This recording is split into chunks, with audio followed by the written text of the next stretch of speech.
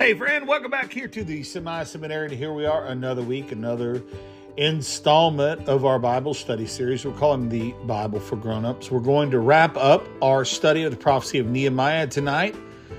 And we're going to attempt to use the prophecy of Nehemiah to answer one of humans' age-old questions. How do we get happiness? How do we be happy? What's the value as we Christian believers? What's the value of our happiness to our witness? Does it make a difference to those who are non-believers around us if we walk around all day acting like we're on a fast track to hell? Do not pass go. Do not collect $200. Does it make a difference if it seems like to others we might actually question the joy of our salvation? Something to think about. Listen, we're going to wrap up Nehemiah, and I'm going to see you on the other side.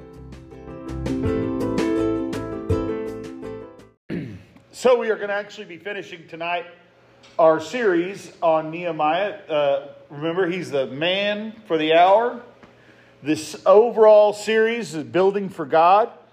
And we're going to finish up at chapter 12 tonight. We're going to actually skip to make it easier for me with all the difficult names that's in the first half. We're going to skip down to 27. I don't think that reading out the names would be of particular interest or use to us anyway. So let me just recap by stating that Nehemiah's chief work, remember, was to rebuild the walls of Jerusalem for God. And then once the walls were restored, once the protection of the walls had been returned, then he was able to build up the spiritual and the physical and the cultural life of the city inside the walls. And build up Jerusalem, return Jerusalem to a holy city of the Lord, which is what he's done. We've reached the point here at the end of the book. Walls are built. Last week we saw, I tried to encourage the people to move from outside of Jerusalem into the city. And there were the number of people are just lost to us, known only to God, who actually volunteered to move back into the city to repopulate the city of Jerusalem, to pack their bags and do God's will based on their own personal faithfulness. Now we see tonight in verse 27, the dedication of the walls of the Jerusalem. That's what we're going to look at, the dedication of the people of God, the walls of the city of God.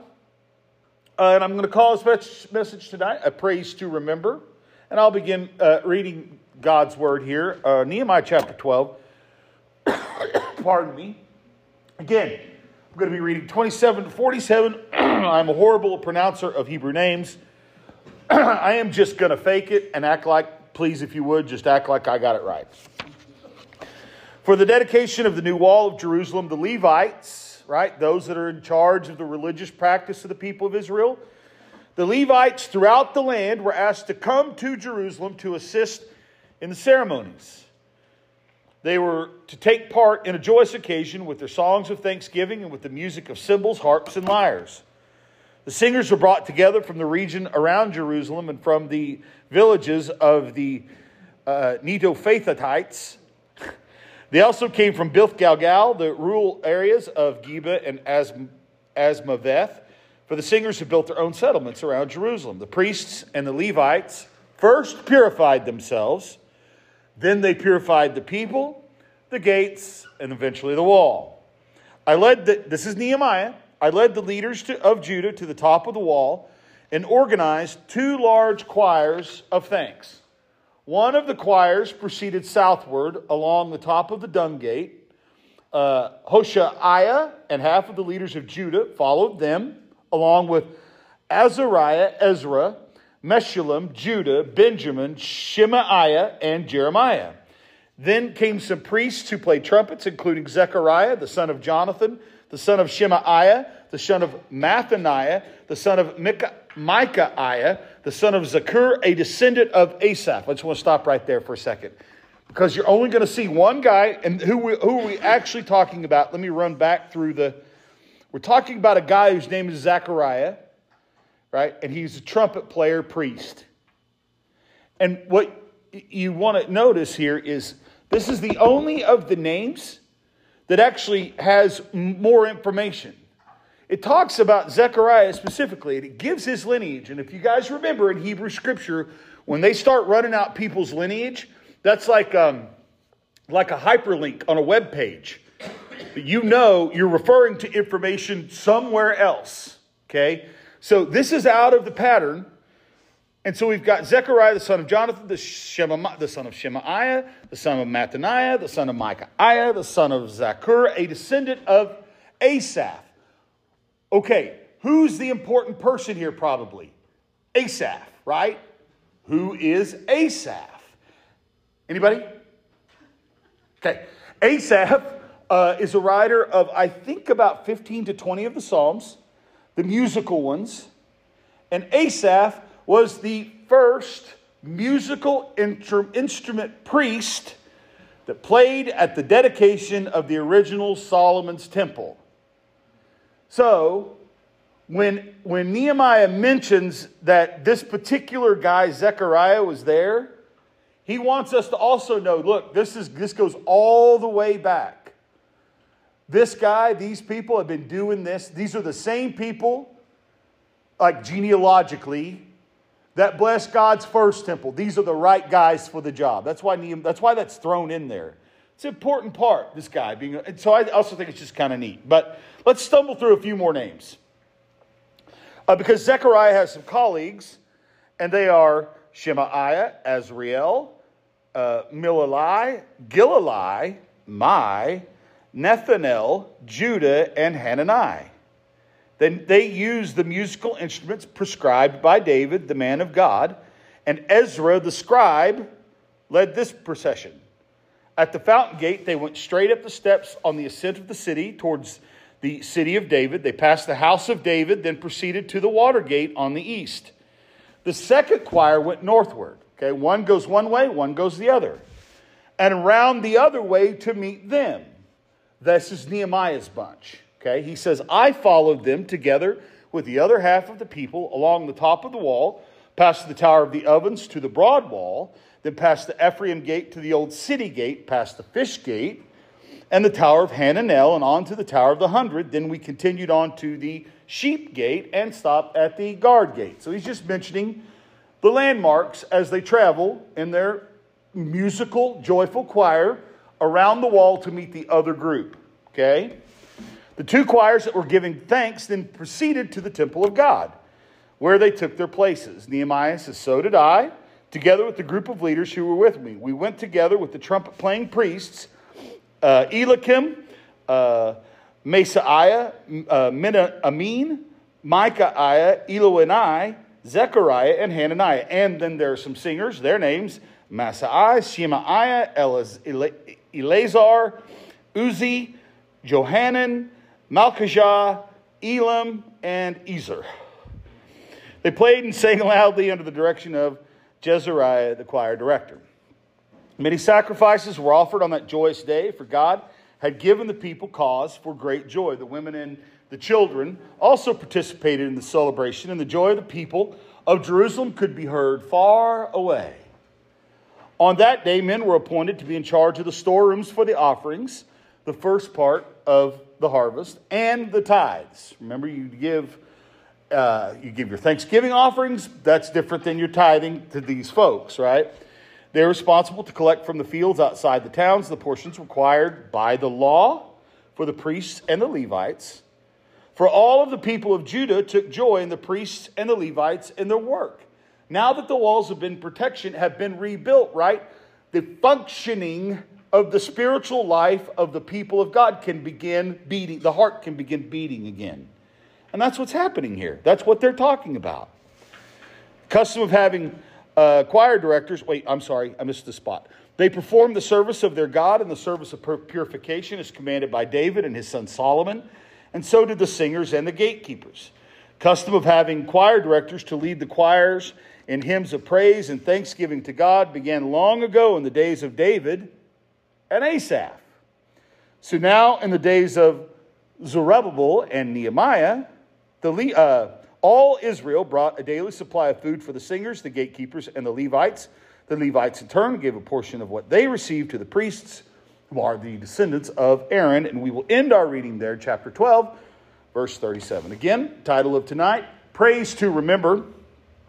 I hope that most of you would agree with me that if we look around the world today, it seems like there's relatively very little happiness. At least you'd have to say, it seems like, anyway, it's pretty rare that we find true happiness. Yet happiness, for we humans, is the most sought after commodity, except it can often be the most elusive in our lives. Everybody wants it. Seems like few actually can get it. And some would even go so far as to say that in our modern age today, the idea of true happiness is extinct. Now, maybe you're skeptical about that statement, and you're doubting that. The next time you're in a traffic jam, look at the driver's face beside you. Maybe look in the mirror in front of you, and you'll see happy people all over this rushing world, right? No. Perhaps you're in the cafe. Look how the man and the wife at the table beside you turn and talk to one another, or don't. And certainly don't listen to one another. Listen to how children speak to parents today, and vice versa. Listen to how parents talk about their children. All we have to do is look tomorrow morning at the various headlines in any newspaper you choose, and you will see that there is most assuredly an appetite for bad news. There's very little good news around. Nothing seems to make us happy, it would seem. When you consider the economic scene around us, it does not promote happiness. Houses and property have never been more expensive. Look at the moral scene around us. Crime rates are at an all-time high. We look at the sin around us and we see people delving into sins that wouldn't have even been mentioned just one generation ago. I've heard this generation or this age called the aspirin age because everybody has a headache. Seems that nobody's happy, nobody is certainly content or at peace. And our hospitals have never been worse, filled with people told, pardon me, that almost 50% of beds are occupied people whose ailments have come from a mental or emotional cause, or at least are contributing factors. This is the world in which we live, right? We have all of the modern conveniences that everybody had hoped that we would finally get when we were kids. All the technology imaginable, yet men's and women's hearts are failing them every day for fear. And few people could call themselves truly happy. That Christians are God's people, if we encompass those that we find here in Hebrew Scripture, should they be a happy people? They should. But the fact of the matter is, if we're honest with ourselves and honest with others, we of all people get the reputation for being the most sour-faced than all of the sinners in the world put together. Isn't that the way Christianity is often perceived? In fact, religion in general is generally thought of as something that's depressing. Why would I want to become religious, people say? Why would I want to become a Christian with all those do's and don'ts? I'm depressed enough as it is without having to take on the rules and the obligations of Christianity.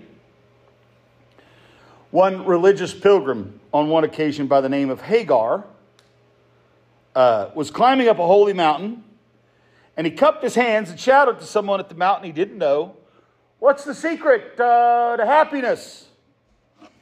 And the answer came back, "Celibacy, abstinence, fasting, poverty." Hagar didn't like the answer that he got, so he shouted back, "Is there anybody else up there I could talk to?" Okay. It's supposed to be a joke. That's why that people feel about religion, specifically whether we like it or not. Christianity has a reputation for being dour, depressing, certainly not in their life being the epitome of joy and happiness. The German philosopher Friedrich Nietzsche said scornfully about Christians of his day, and I'll quote, "You know, I'd believe in their salvation if they looked a little more like people who had been saved." It's a scathing critique, I think. Do we look like people who have been saved. Former Chief Justice of the United States Supreme Court, Oliver Wendell Holmes, said, I might have entered the ministry of certain clergymen I knew had not looked and acted so much like undertakers. Sometimes I think that we think that holiness has to be portrayed in some dour, depressing, dark manner. Vance Havner, very funny Baptist preacher, I quote him all the time. Vance Havner said, when one recalls that we are to rejoice in the Lord always, and then looks in on a Sunday congregation, he realizes that something has happened to us since Pentecost. What's happened? Well, many of us have lost our joy. David could pray in Psalm 51, restore unto me the joy of my salvation. Why we can't lose our salvation per se, we can, and many of us have lost the joy that comes as a result. Another great evangelist with a great name, Gypsy Smith, used to say that you could not get a hallelujah out of some Christians if you run them through the ringer. Now, it's not a problem for our own well-being because everybody wants to be happy. Everybody wants to feel happy and joyous in the Lord. But here's where the big problem comes in, a wider sphere. If we look at this panoramically, it affects the perception of our message among those who are in the world. If non-believers don't see us as a joyous people, they ask themselves, why should I believe and imbibe in such a gospel as that? That good news doesn't seem very good. Philip Brooks, this guy's a Puritan. It's irony. He put it like this, and I think it says it well, that religion that makes a man look sick certainly can't cure the world. We betray the good news of the gospel if when people see us coming to them, all they can think of is bad news. There's something wrong with our Christianity. The famous evangelist in the early 1900s, Billy Sunday, the evangelist, put it like this: if there's no joy in your religion, there's a leak in your Christianity somewhere. Right? And I'm not talking about airy-fairy, happy clappy, some kind of that, the emotional bit that ignores the stark realities of life, the tears that we shed on a regular basis. Talking about a joy that's different than just happiness in the world, right? A joy that transcends even the darkest experiences that we might go through, all of us, as children of God. Well, commentators said that the Christian is a person of joy. A gloomy Christian should be a contradiction in terms. And nothing in all religious history has done Christianity more harm than its connection with black robes and long faces. As we read the Bible in the New Testament specifically, we see that Christianity is a most encouraging faith, a joyous faith, because it's the least repressive faith, or at least it ought be in the whole world. While there are sorrows in Christianity, no one's arguing that. While there are many stern disciplines that we have to come to grips with, the end of Christian faith is resurrection, not burial. A rising again to new life. Christianity is a feast and a festival, not a funeral. While we do not believe that we're to be like ostriches and just stick our heads in the sand and just pretend like everything's okay, when our hearts are breaking, we're to smile and sing choruses and tell people that we're as happy as the day is long. That's not what I'm talking about. We're not to ignore the stark realities of life. Neither are we to be the personification of the grim reaper and look as if we have no joy in our hearts whatsoever. What does that do to the gospel of Jesus Christ? As we look at chapter 12 of Nehemiah, we see that although things were hard, and you remember, right, again, some of them had to actually pack their bags and leave homes that they had out in the suburbs that were luxurious, some of them, right? And come into and begin living an urban life in Jerusalem for God. It cost these folks everything. Although things have been difficult, right? They have been fighting and building for a long time with great opposition. The walls are finished. There was a joy. Despite all these hardships, there's a joy. When it came to the day of dedication for the walls of Jerusalem, there was celebration. I want us to see this evening that the celebration ought to speak to us as children of God, the power of joy that ought be ours as people of God tonight. Let's see if we can claim it for ourselves by looking at it in a bit more detail.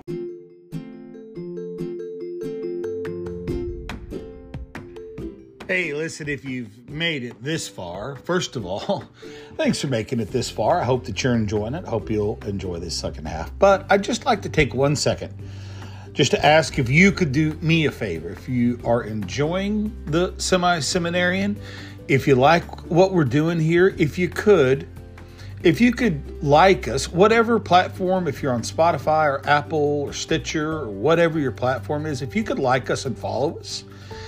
And if you have the opportunity to maybe give us a review, like on Apple Podcasts, we would certainly really appreciate it. That really helps get the Bible study message out to more people.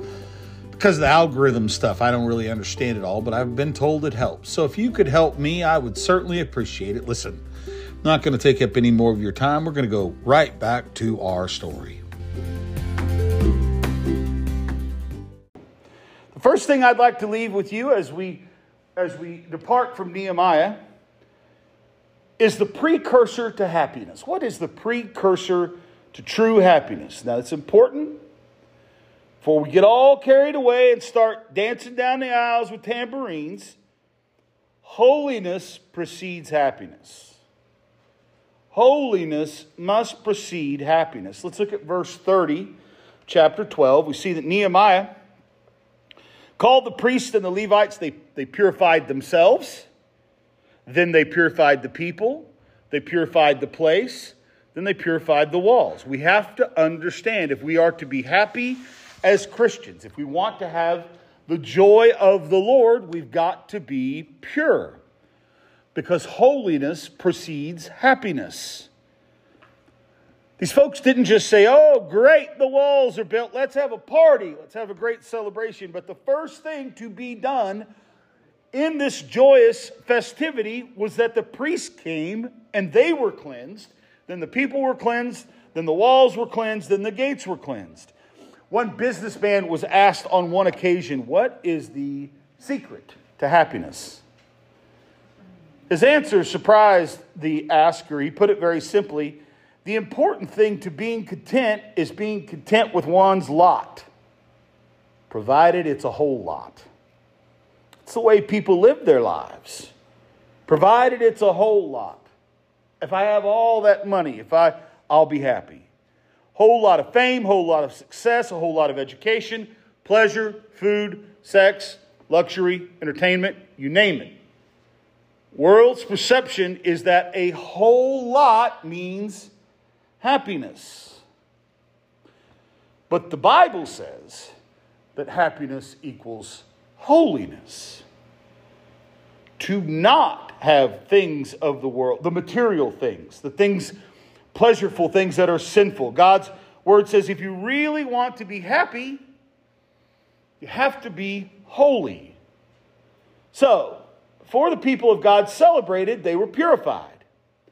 Well, Chuck Swindoll says it this way: moral carelessness and borderline sin give laughter its hollow ring. I think that's very beautiful, right? If there is sin in one's life, if there's compromising, if there's some sort of backsliding, isn't it true that there's a hollow ring in the laughter? There's something wrong with me, people say. I just don't seem to have what they have, right? Why can't I have that happiness? Because they're not willing to pursue the holiness. They're not prepared to face the sin that's in their lives. And so their laughter has a hollow ring. They're not prepared to let go of whatever that thing is that is making them downcast. The psalmist says in Psalm 24, who shall ascend unto the hill of the Lord? The one that has clean hands and a pure heart. Psalm 16 says, show me the path of life, and in your presence is fullness of joy, and at your right hand are pleasures evermore. Right? At God's right hand, pleasures evermore. At God's right hand, it's holy. And if you're going to get there and enjoy all of those pleasures that God has for you, you need to be holy even as the Lord is holy. The value of a dedicated wall is valueless without a dedicated people. The value of the dedicated wall is valueless without these dedicated people. We need to understand that. We can build 20 churches and we can have the most state-of-the-art architecture, right? But if you don't have dedicated people, what's the point of a dedicated building? A building set apart that we might say is holy in the sense of what it's used for. But what's the use of anything holy if we're not holy? The precursor to holiness, or happiness, friends, is holiness. Here's the second thing I'd like for you to see tonight. And this is actually the main thought for this evening. I want you to see the expression of the people's happiness. Because I think this is wonderful. This shows, to me, the vibrancy of all of this. How they expressed their love of God in their lives. How they showed the joy for God in their lives. They show in two ways. By celebration and by singing. Now, if you were to cast your mind back to when they were in exile, or you might even remember, maybe not, Psalm 137, where it says, by the rivers of Babylon, there we sat down. And yea, we wept when we remembered Zion. We hanged our harps upon the willows in the midst thereof, for there they carried us away captive, requiring of us a song. And that they wasted us, required of us mirth, saying, sing us one of the songs of Zion. You guys familiar with the reply of God's people?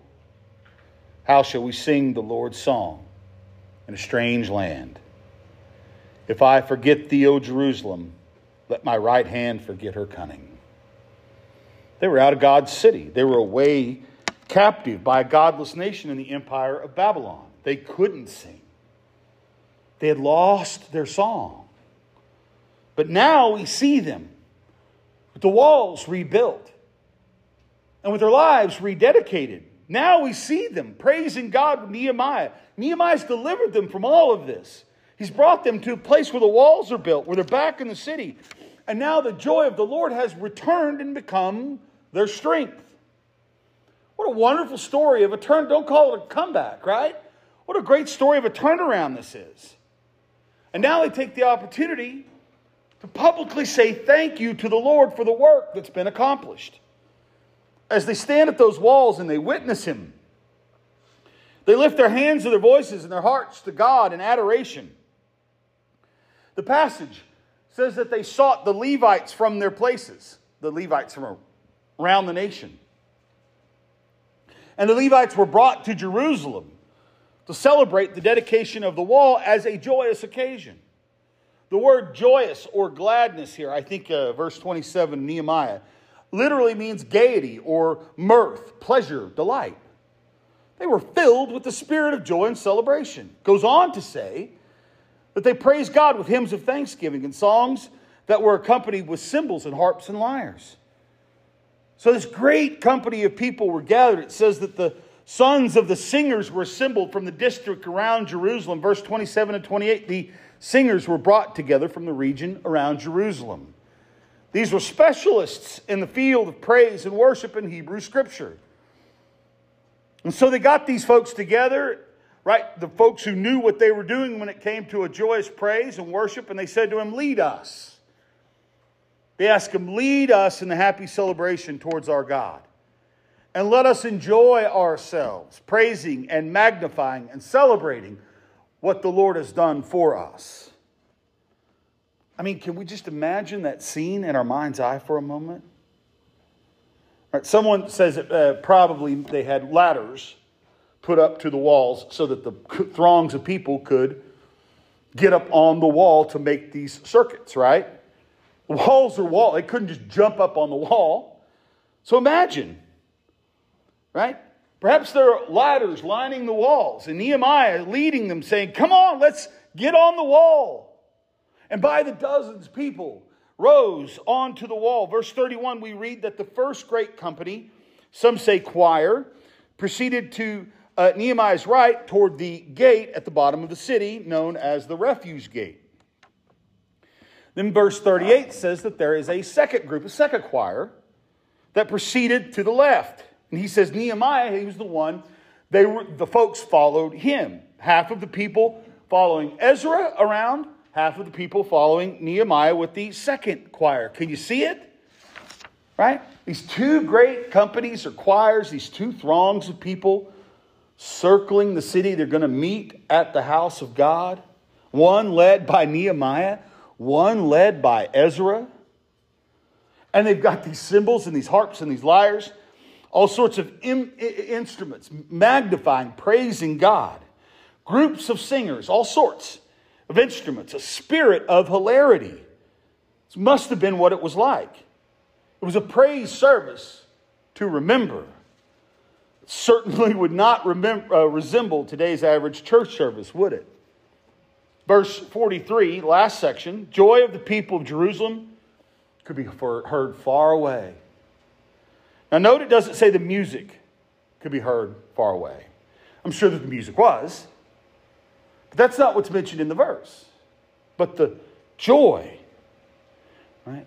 Because music isn't about music, expressive music, right? Music expresses joy in the Christian heart. Right? I'll tell you that there's hardly, if any, a Christian I know that's on fire for God that doesn't love to praise God some way in music, with a song in their mouth. From miles away, people knew that God's people were in God's city, and the city was thankful to God and praising the Lord for all that He had done. Right? They weren't ramrod, straight to attention, marching in a line. They didn't walk step by step like pallbearers, tight-lipped, straight-faced. People all around the area could hear the praise, the great shout and the glory. There was in the people of God worshiping the Lord. Can you imagine? Can you imagine what would it be like every single Sunday when we praise the Lord if we were like that? Can you imagine? This Baptist preacher I love, Vance Hamner, he says, today's church member who yells like a Comanche Indian at a football game sits like a wooden cigar store statue in the house of God on Sunday. Oh, I screwed that up. I'm supposed to say on Saturday. Screams like a Comanche Indian at a football game on Saturday. Sits like a wooden cigar store statue in the house of God on Sunday. I'll try to edit that clip so it's not. It wouldn't be too hard to get out of your bed, to get up and go down and worship God if every Sunday was like that, would it? Now let me tell you what was physically involved. Verse 28 says that there were songs of thanksgiving, music being one of the most expressive ways to communicate happiness. Right? Why? Well, people believe that music short circuits the senses with a direct pathway into human emotion. Right? You guys know what I'm talking about. That sounds fancy talk, but you know what I'm talking about, right? When you hear a song that you know well, and it touches your heart right away. It's almost like it bypasses your mind. It goes right to your heart. Music is a tremendous way to praise the Lord. Amen. Now, I'm not overemphasizing music as opposed to word, right? I'm not even saying one way or the other. But the fact of the matter is, Paul says, do not be drunk with wine wherein is excess, but be filled with the Spirit. Speaking to yourselves together, speaking to each other in psalms and hymns and spiritual songs, singing and making melody in your heart for the Lord. Something spiritual about music. Music conveys something spiritual to others and communicates something spiritually to us. If you look at verse 42, it says they sang loudly. And it says they sang clearly. Very important. Verse 36 and 46 says they did it decently and in order. If you look at verse 36, you see that they used the instruments as prescribed by King David in worship to God. It wasn't just some free-for-all praise for the Lord as you like. And in verse 46, it says that they specifically followed, remember I had mentioned this guy, following the teaching of Asaph with regard to this. The Apostle Paul tells us in 1 Corinthians 14 and 40 that in the house of the Lord, that is the church of the living God, all things are to be done decently and in order. But sometimes I think people misunderstand decently in order as a euphemism for dead and boring. Right? No, it's enjoying themselves in worshiping the Lord.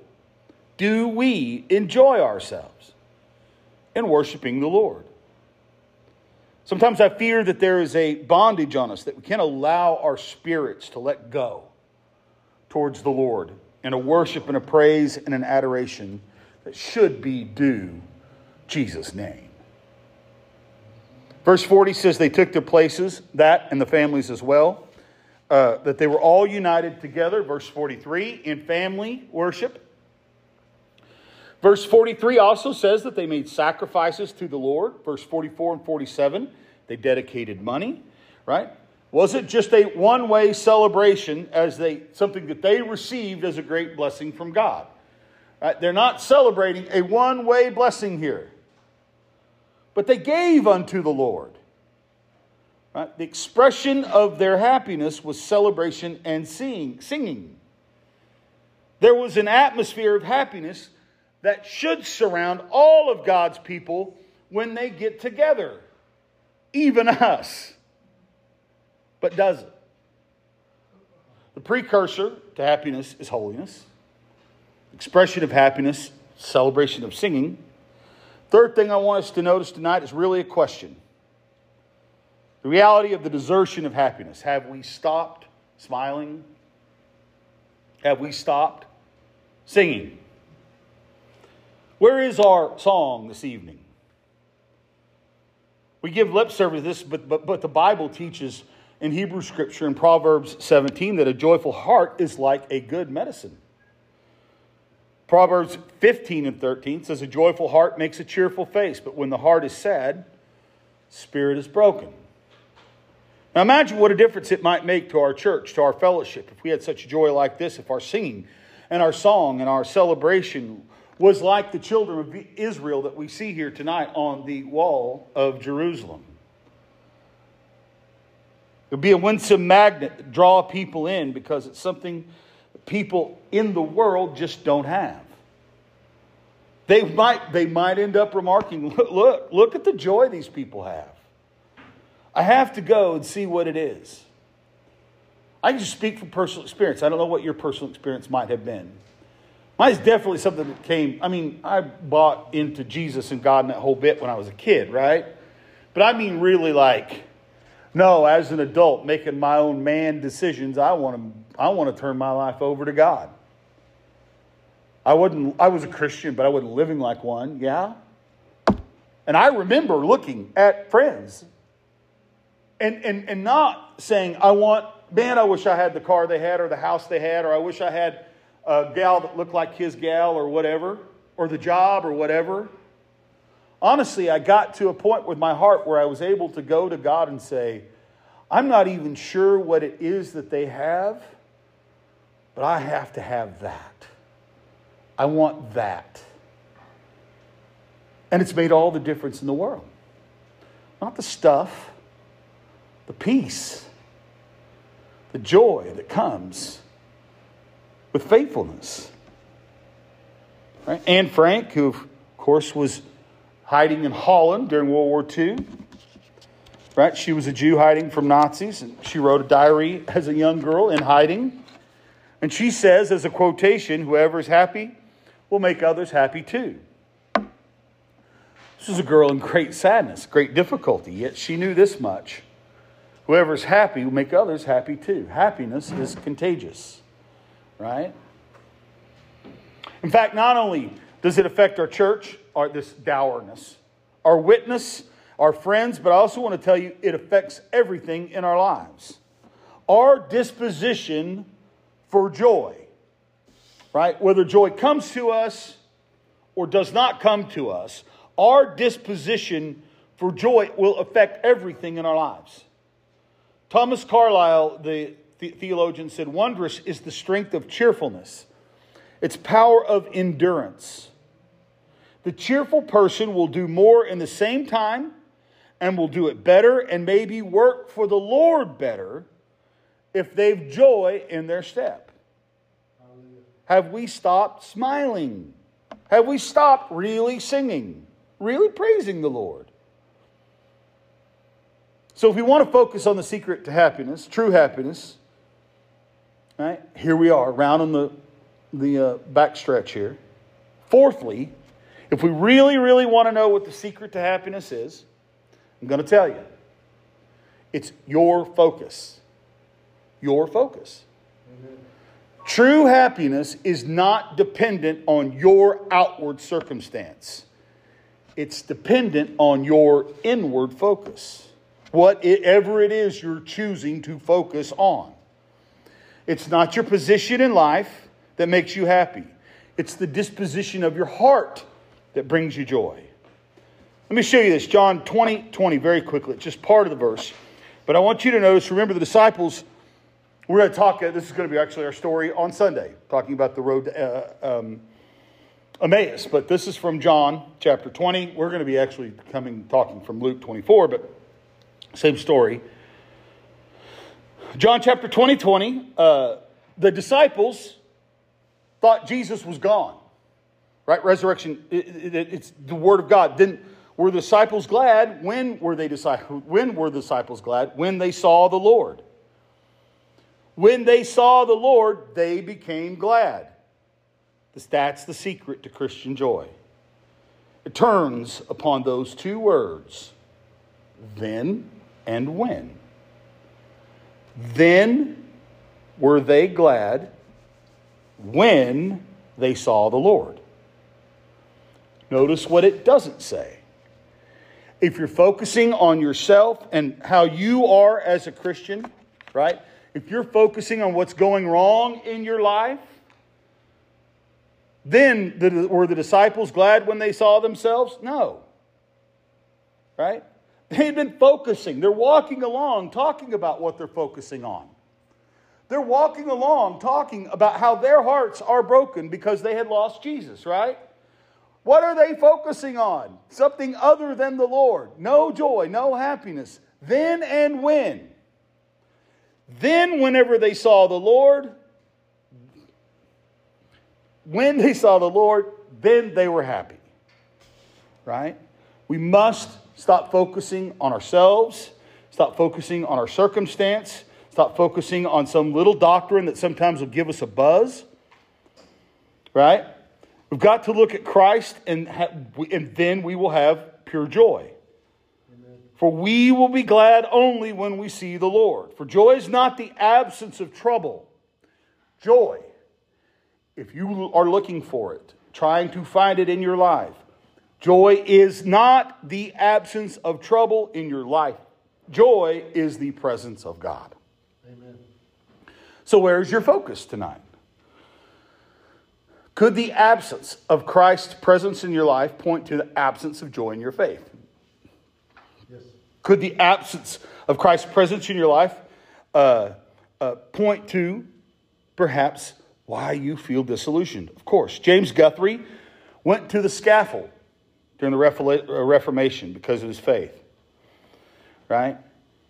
Beginning when he was first saved, now he's going to the gallows to be hanged. How would he feel on the day of his execution, James Guthrie?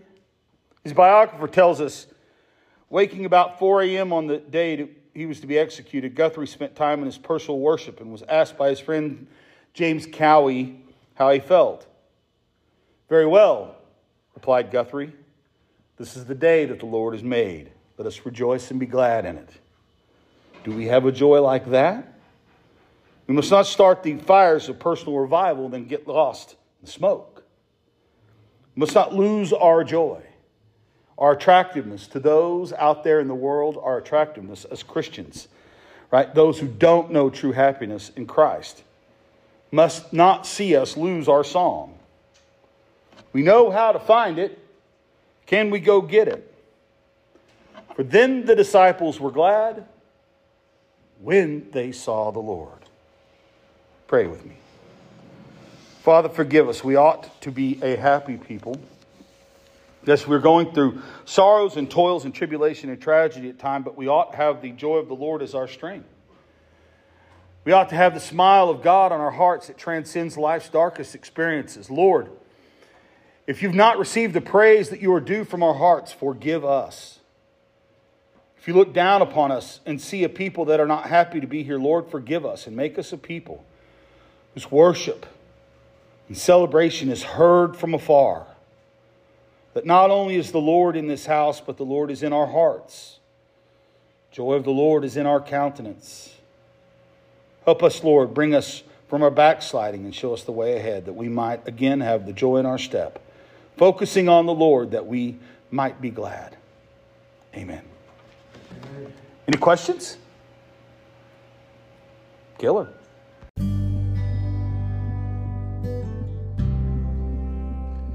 It's easy, but it's hard, isn't it? We look at happiness and we realize that the key to our happiness doesn't lie in our circumstance. It doesn't lie in our material wealth. It lies on our focus. Remember then and when the disciples saw the Lord, when they focused on the Lord instead of their own troubles, then they received joy. When they moved the focus off of our life and all of our troubles, and you move the focus onto the one that provides you happiness, holiness, the salvation to those problems, that's when we find true joy. Not in the things of the world, but by simply shifting the focus off of ourselves. It's so easy to say, but folks, it's hard to do, isn't it? Anyway, that's something to think about. Hey, until next week, friend, I hope that you will be happy, wealthy, healthy, and wise. We'll see you next week.